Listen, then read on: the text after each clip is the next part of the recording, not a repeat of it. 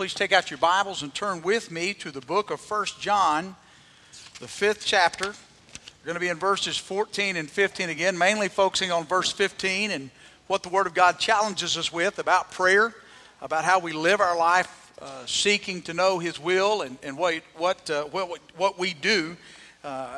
Beautiful song that they just sang carries with it one of the greatest promises that we are broken people. You know, we are people who have messed up. We've missed God's perfection, and we've missed His holiness. And yet because of that, when I surrender my life to Christ as Lord, then He takes those broken things and uses them again for His purpose and His place in my life. And this morning, we're going to look at that. Last week, we kind of began looking at verse 14, and this morning we're going to look at verse 15 in part 2 of what we talked about, our praying in confidence. How do we pray in confidence? And we looked last week at what John writes. It's kind of an epilogue. He kind of tacks this on to the end of his letter, and he's building on these things that are foundational. He's building up these truths that are based upon all that he's written up until this point.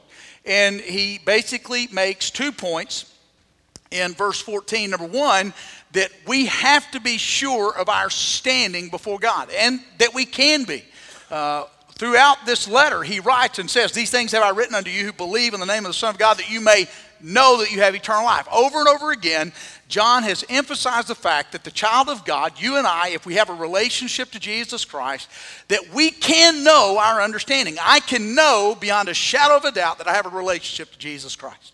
And once I understand my standing, the second thing that he says is then I can pray with assurance that my prayers are heard. And we talked about how that assurance is not overconfidence. It's not arrogance, but it is a certainty that what I pray, God hears. Now, I will tell you, I understand today how people...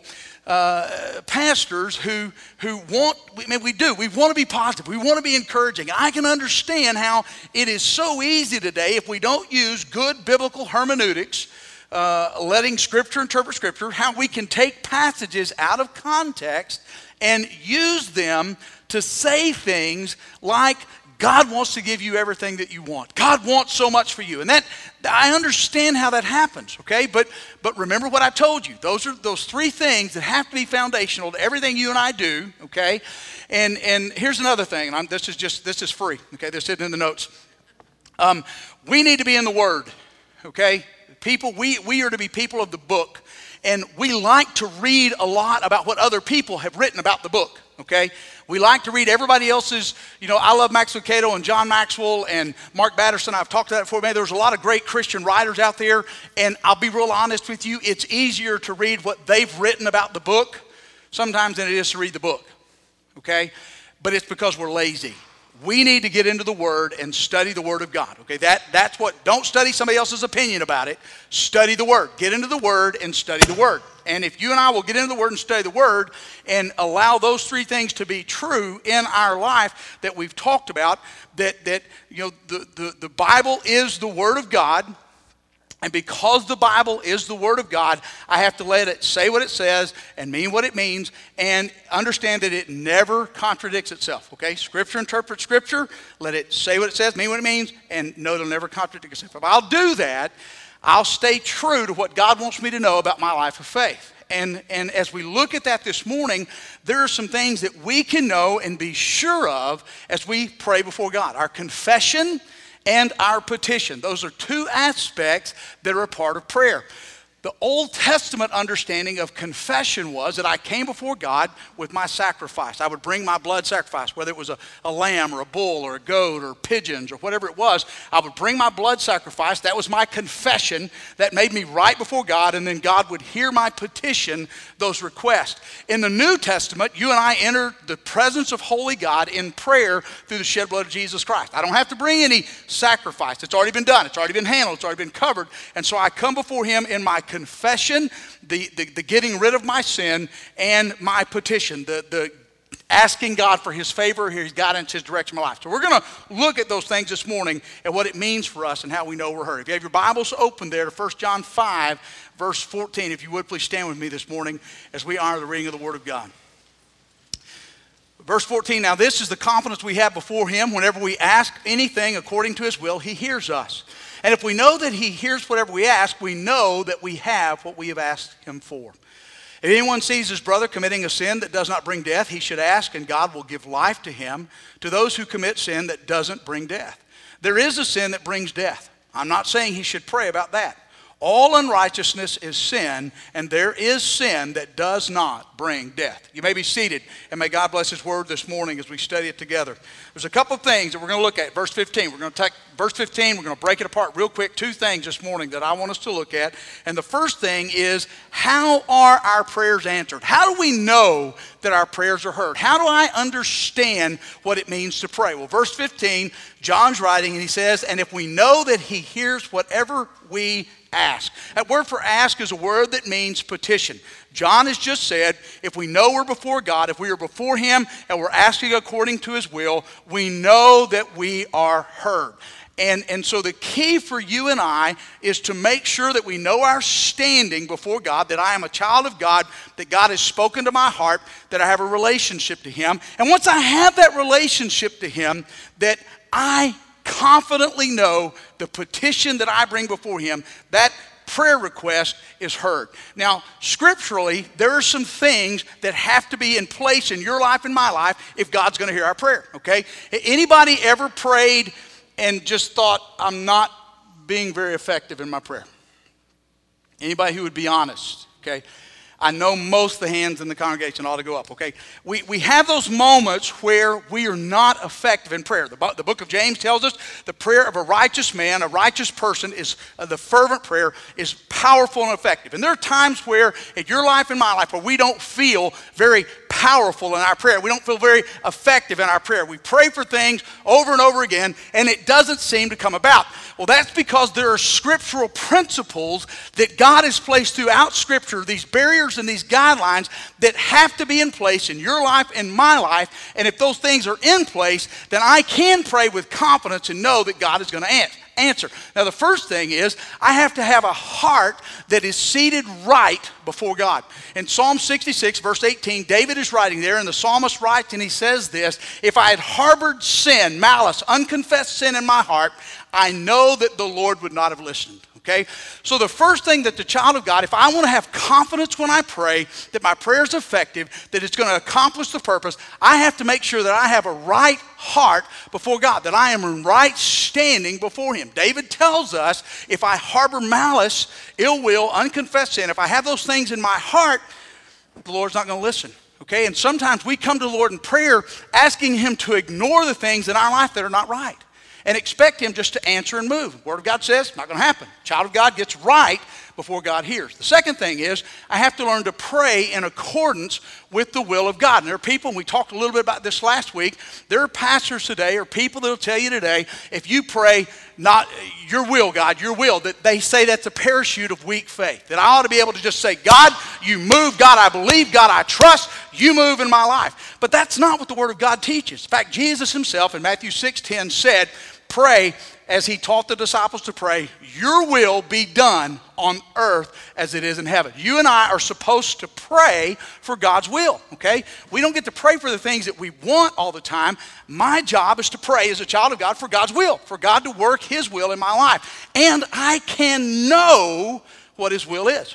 In Romans 8, verses 26 and 27, I can discern the will of God because the Bible teaches us there that in the same way, the Spirit joins with us in our weakness because we don't know how to pray as we should.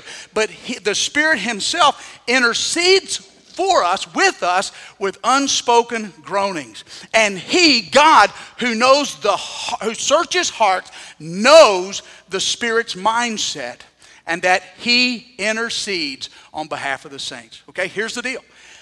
God searches my heart. If I search the Word of God, he reveals his will to me. We're going to talk a little bit about what that means here in just a moment. And if I pray, I can trust that my prayers are being interpreted by the Holy Spirit in accordance with the will of God. So I can pray confidently that if I'm honest and open and before God in all that I'm doing, according to Scripture, not according to Sean Brewer's opinion, but according to Scripture, I can be confident that the Holy Spirit is taking my prayer and it is interpreting my prayer in accordance with the will of God. So there's the first two parameters. First of all, heart that's right. Secondly, praying for the will of God that is knowable and discernible. The third thing is that I have to pray with right motives. James 4:3, we talked about that last week. Sometimes we don't get what we ask for because we pray with a wrong motive. We pray selfishly, and we can rationalize lots of things, okay? And I shared that illustration. Lord, I really need a new pickup, okay? Because if I get a new pickup, I'll go to visitation every Tuesday night, and I'll bring people to church, and Lord, I'll use that pickup to glorify you. We can rationalize whatever we need. I don't need a new pickup, okay? That's not what I'm saying. But I want you to understand, we can rationalize a lot of things. But James says sometimes you pray and you don't get to pray for it because you pray for the wrong motives. Philippians 4:13, Paul said, my God will meet all your needs according to his glorious riches. I can do all things through Christ who strengthens me. All throughout Scripture we hear those promises and those truths. But notice what he said. He said, I'll meet your needs, not your greeds. Okay? Sometimes we pray for stuff that we don't really need. We pray for the extras in life, okay? And so first principle is heart right. Second principle, God's will. Third principle, that I pray not with a selfish motive, but with a right motive. The fourth principle is that I believe in faith that I have what I received. Matthew 21:22, another passage, if you take it out of context, could be used to support those people that say you get whatever you want. But the Bible says there that when I pray in faith in the name of Jesus, that I believe that I've got it, okay? That I believe, and that's not psychobabble. If you believe hard enough, you get it. But it's understanding these principles in place, and that I'm not just shooting a prayer in the dark, hoping that God might hear, okay? Sometimes when we pray desperately, that's what we do. Okay, we just, I'm at mid-court and I'm just throwing up a shot and hope it goes in. No, I can pray confidently that God hears, that Christ hears, because God wants to answer my prayer. So the principles, again, heart that's right, okay, praying according to the will, right motives, believing in faith. The fifth principle is that my life is in him. John 15, the vine passage, John 15:7, if you remain in me and my words remain in you, ask whatever you will and it will be done for you. The fifth principle is very simply, if I want my prayers to be answered, I have to know that I'm living my life in obedience to Christ, okay? I can't act like a spoiled brat and have some area of my life that I know is not in line with God's will for my life, no matter how much I want to rationalize it, no matter how much I want to ignore it. But the principle is, if I'm in him, obedient to him, then I can ask, okay? So I need to make sure that my life is in obedience to Christ, that I'm living my life the best way I know how. And then the sixth principle, very quickly, is that I earn to ask in Jesus' name. Until now, John 16:24, until now you've asked for nothing in my name. Ask, and you shall receive, so that your stuff will be complete. Come on, you've had 2:7, all right? Is that really what it says? So that your what? Joy will be complete, okay? And so all throughout Scripture, there are these principles that are there that if I'll pray and have my life lined up with what Scripture says, I can pray confidently that God hears and wants to hear. And he wants to answer, okay? Those are the things that are supposed to be a part of my prayer life. And those are the things that John was talking about here, that when I do that, all of those safeguards, they're like the guardrails that keep me from getting off track, okay? And you know, as long as I've been here, I like to get off track sometimes. Now, by that I mean, I like to play in the mud. And every time, I think I have a God-given talent for getting stuck.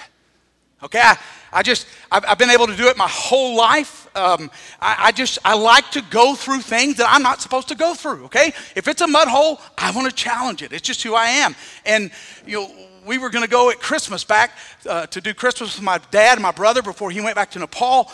And I kind of wanted to go back on Friday before we were doing it on Saturday. I wanted to go back on Friday and go hunt in the bottom and was trying to get Laurie to go in there. And she said, no, I don't want to go because I don't want to drive down there and spend the night there. I would rather just go down and come back in one day. And if you want to go, you go hunt. And I said, Laurie, I'm not going to go hunt by myself because if I go, she said, you're going to get stuck. I said, that's right. I'm going to go to the bottom. I'm going to get stuck. And I'm going to need somebody that I can call that will care enough to come get me. Okay. So if you're not going, I'm not going to get stuck. I'm just not going to do it, because I promise you, I never go to the bottom that I don't get stuck. I mean, it's just like, it's a passing ride of life. It's just what I do.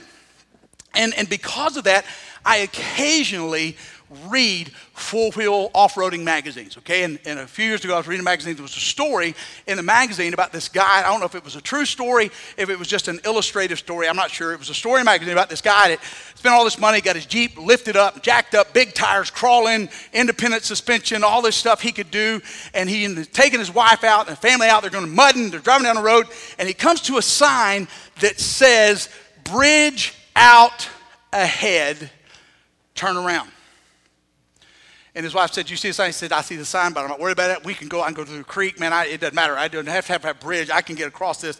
So he drives on a little bit further, and there's a road, and the second sign says, "Please turn around. Road closed ahead." And he's like, "Don't worry about it. No big deal." And so in a little bit, he gets there, and he figures out it's a big deal. And he's turning around, and he's coming back. And on the back of the first sign is written, "Welcome back, stupid."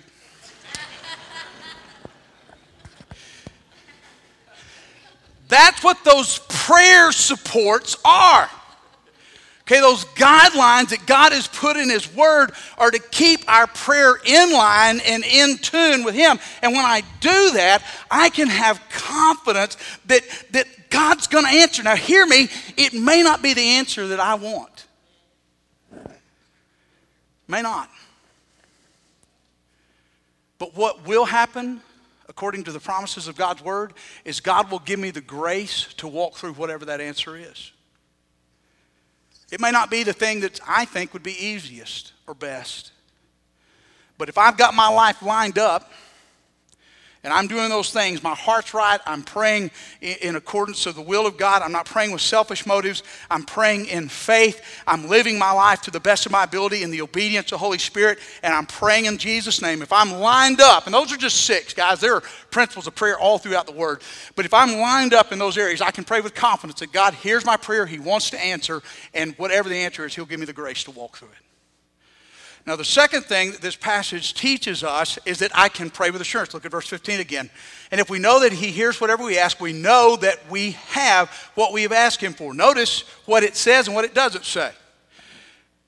We know that we will have? No. Might have? No. We know that we have what we have asked Him for.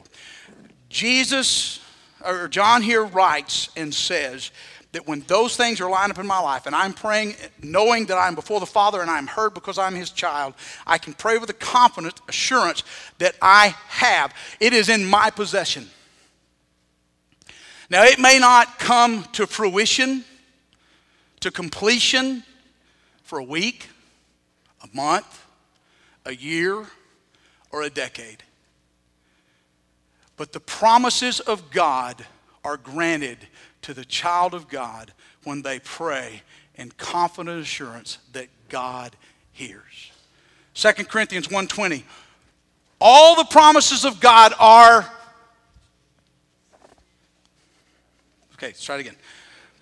All the promises of God are... Yes. Okay, we're close. All the promises of God are... Yes. Okay, let's one more time. All the promises of God are in Him. And through Him, the amen is spoken for God's glory through us. If I am praying in accordance with the will of God, the heart of God, the mind of God, according to the Scripture of God, under the direction of the Holy Spirit of God, in the name of the Son of God, the promises of God are yes in Christ Jesus. Now, that's where we get off track.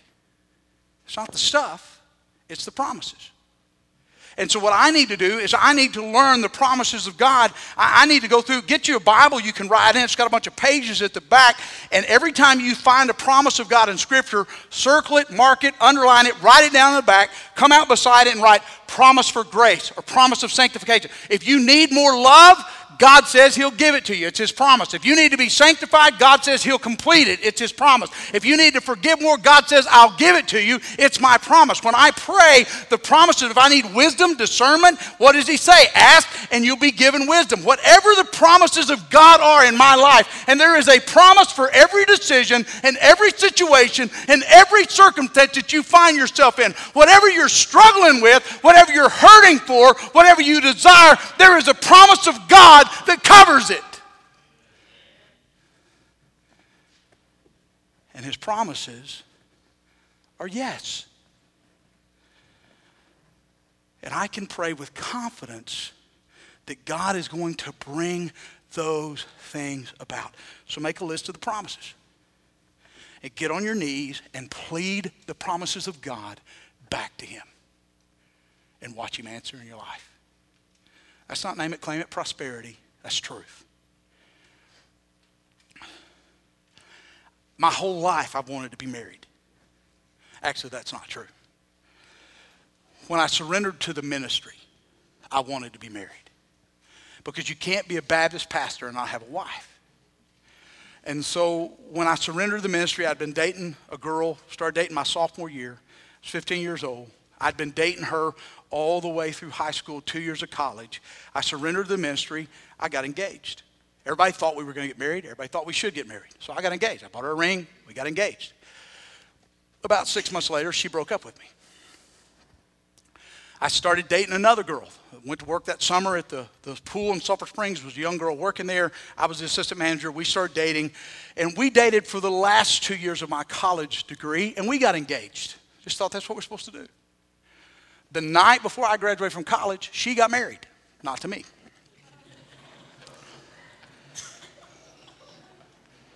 I've been engaged twice. I'm 0 for 2, okay? After we broke up, I started dating another girl that I had known from the Fellowship of Christian Athletes. She had just come out of a broken engagement. I'd just come out of a broken engagement. We tried to take a beautiful friendship and mesh that together in a dating relationship. She was in Houston. I was in Fort Worth going to seminary. And we dated for about 6 months, and we got engaged, okay? And it just didn't work.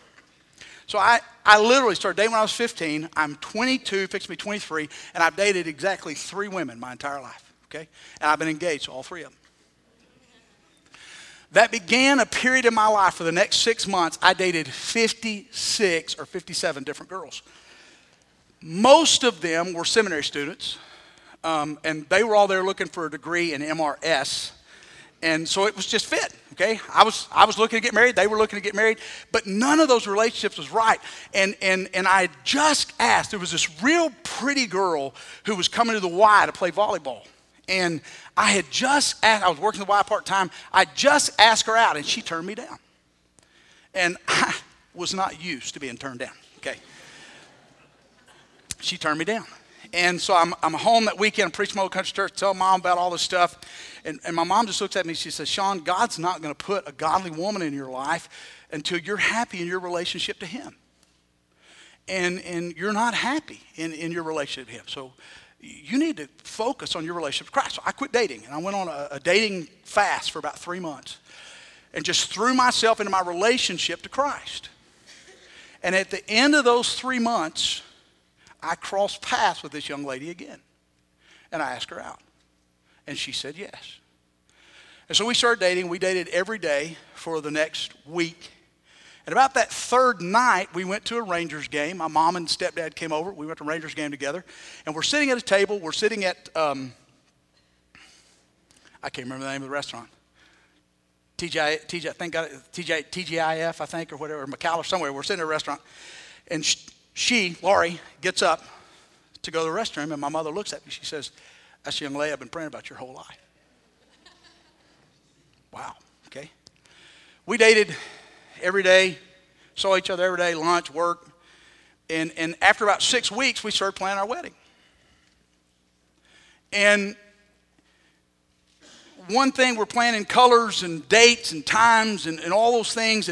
But there was one thing I'd never done. I'd never asked her actually to marry me. We're planning a wedding, but I'd never actually popped the question. And so One night I fixed dinner. I get down on my knee in my apartment, and I look at her. I said, I guess I need to do this just to make this formal, okay?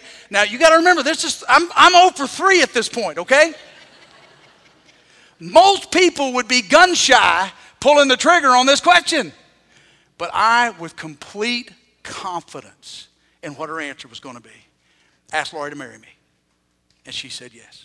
Why? Because I already knew what was in her heart. I already knew what she wanted. I already knew what we were planning, talking about. I already knew what God had done. It's exactly what the Word of God says to us about prayer. So when I get my life lined up right with Him, and I'm living for Him the best way I know how, lined up right in Scripture, all of those things, all the promises of God are yes in Him. It lines up. And I can pray with confidence. Why? Because I know the heart of my Father. And the heart of my Father is to answer His promises in my life and in your life. That's His promise. And that's what He wants for you, and that's what He wants for us. That's what He wants us to understand. And so what I do is I come and I ask in accordance with the heart of God, the Word of God, the will of God, under the direction of God, in the name of the Son of God. And I can trust that His answer alone is my answer in prayer. So what do you need to do today to make sure that your prayers are righteous and powerful and effective? Is there some area of your life where you're harboring malice, ill will, unforgiveness, bitterness? It may be generations old. You may not even be able to set it right with the person. They may be dead and gone, but here's the deal. It's the promise of God to grant forgiveness. And what you may need to do is say, God, I want to lay this down and I want to be done with it. If there's something in your life that you need to let go of, confess it and be done with it. Let it go, that God can answer in your life His promises. Maybe you're here this morning and you're struggling in that area of faith. You're struggling to pray the will of God. Trust that God's Word will line up. If you're praying about something and you have trouble praying for that in Jesus' name, then quit. Just quit. But if you can pray in faith and trust that God hears, then keep praying. There's some of us here today, and we're not as effective in prayer. And it's amazing to me as I look at my life, and I know my life.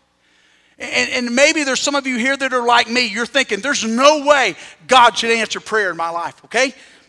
I'm there with you sometimes. And God, because He is gracious and loving, He sometimes just answers even the things, even when we're not obedient. Sometimes He just does because He is a benevolent Father. But if I know that there's an area of my life that's not in will, if I know there's an area of my witness that's not lined up, and I just excuse it or rationalize and say, well, God, it really doesn't matter. It's not that big a deal. I'm obedient 98% of the time. It doesn't matter if I talk like this. Lord, I'm obedient in the areas of stewardship in my life. I'm obedient with most of the time I go to church. Most of the time I think about you, I serve you. Most of the time I try to give. Most of the time I'm obedient. Surely you ignore just a little bit, right? If I harbored sin, ill will, unconfession, disobedience in my heart, and get mad when God doesn't answer, it's because I'm acting like a spoiled brat. God, line my life up with you. In every area, line my life up with you so that my prayer will be powerful and effective in everything that I do. Is there an area of your life where you're not in obedience? Get it right. It's pretty simple. If we confess our sin, God is faithful and just to forgive us our sin and to cleanse us and purify us and make us right from all unrighteousness. Get it right. Witness tainted? Confess it. Get it right. Start being effective in your prayer. But some of you this morning, and the honest truth is, you don't pray with confidence. And the reason you don't pray with confidence is because you're not confident that you're a child of God. You hope. When it's all over and you're standing before Jesus, you hope. I mean, you get up and say, Lord, today I'm going to try to do enough to balance out the scales. Man, I hope today I did enough. And I felt good about that one. But I think I'm in. Quit thinking.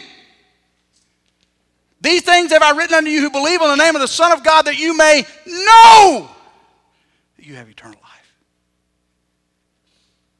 Quit trying to balance it out. You won't get there. But you can't pray with confidence because you're not sure about your standing. It's real easy to put that one right. Do you believe that Jesus is the Son of God and that he died after living a sinless, perfect life for your sin on the cross? That he was buried, and on the third day he rose and is even now at the right hand of God awaiting the second coming. If you believe and confess, you will be saved. Luke 15:10, the Bible says, there is rejoicing in the presence of the angels of God over one sinner that repents. I marvel at that verse. That verse blows me away every time I read it. Doesn't say the angels get happy, or just the angels. It says there's rejoicing in the presence of God's angels. See, what I think that scripture teaches us is that the God of the ages rejoices. I think that scripture teaches us that those believers in our families and those believers in our church and those believers throughout history that are part of that great cloud of witnesses, that they stand and they look into this place and they marvel at God's salvation. And they applaud that God is still on his throne. And he's still in his business of saving people's lives. There's rejoicing in the presence of the angels of heaven. God's angels over one who will repent. And maybe today's your day. Right now the Holy Spirit is speaking to your heart. Man, it feels like your heart is going to jump out of your chest. And what God is saying is, I have chosen you. You are my child. And my son died for you. Will you accept him? And let him be the Lord of your life. How do you need to respond to God's word?